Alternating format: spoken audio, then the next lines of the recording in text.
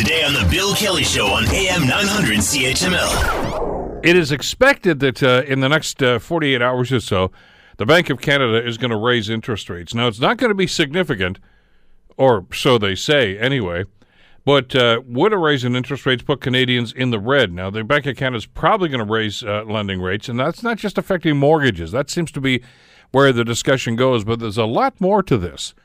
And to bring us up to speed on that, we welcome Marvin Ryder, business professor at the DeGroote School of Business at McMaster University, to the program. Morning, Marvin. How are you doing today? I'm fine, thank you, Bill. Listen, as soon as I hear a headline like this or read a headline like this, I think back to the U.S. crisis, the Fannie Mae and the mortgage lenders and everything else, and how people walked away from their houses, and there were almost total housing surveys in neighborhoods that were just all of a sudden vacated.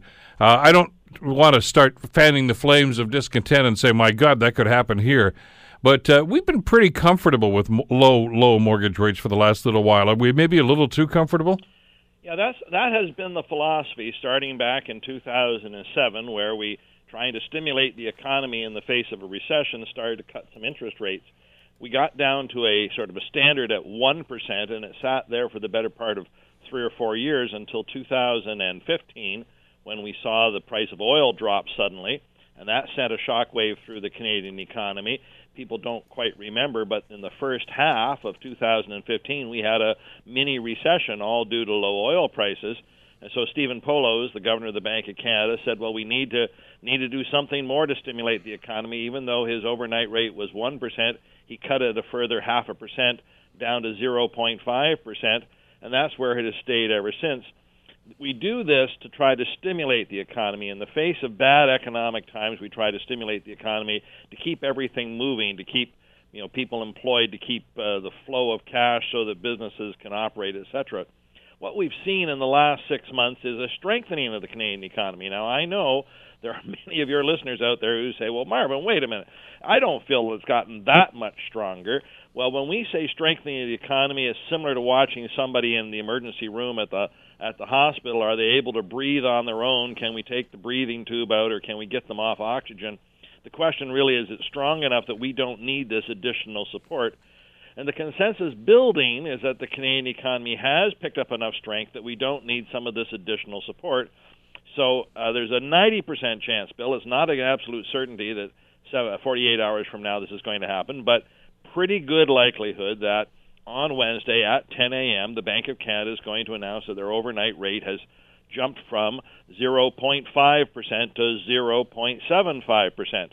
Now, a quarter point increase in the overnight lending rate isn't necessarily going to send great gigantic shock waves through the system. If you have a fixed mortgage, for instance, a locked-in mortgage is going to make no difference to you.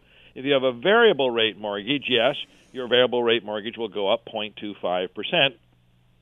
But, for most Canadians, that's not going to be that much. For instance, if you owe $100,000, 0.25% means you're going to pay another $250 a year. Divide that by 12 months, that's $20 a month. I think we can cover that.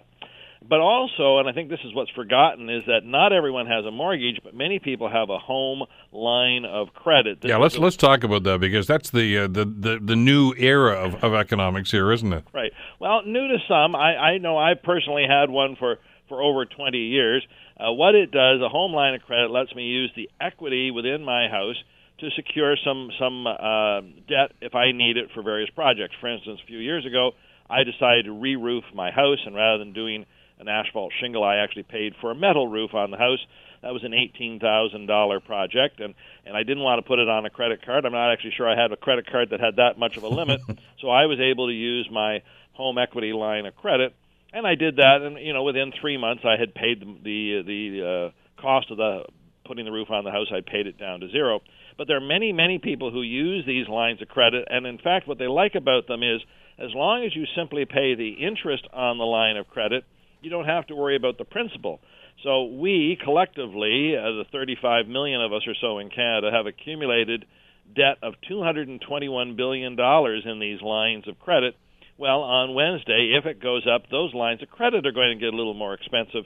So there's just these signs. I don't think anyone's on the verge of bankruptcy, and I don't think we're going to see the economy suddenly have a big negative reaction.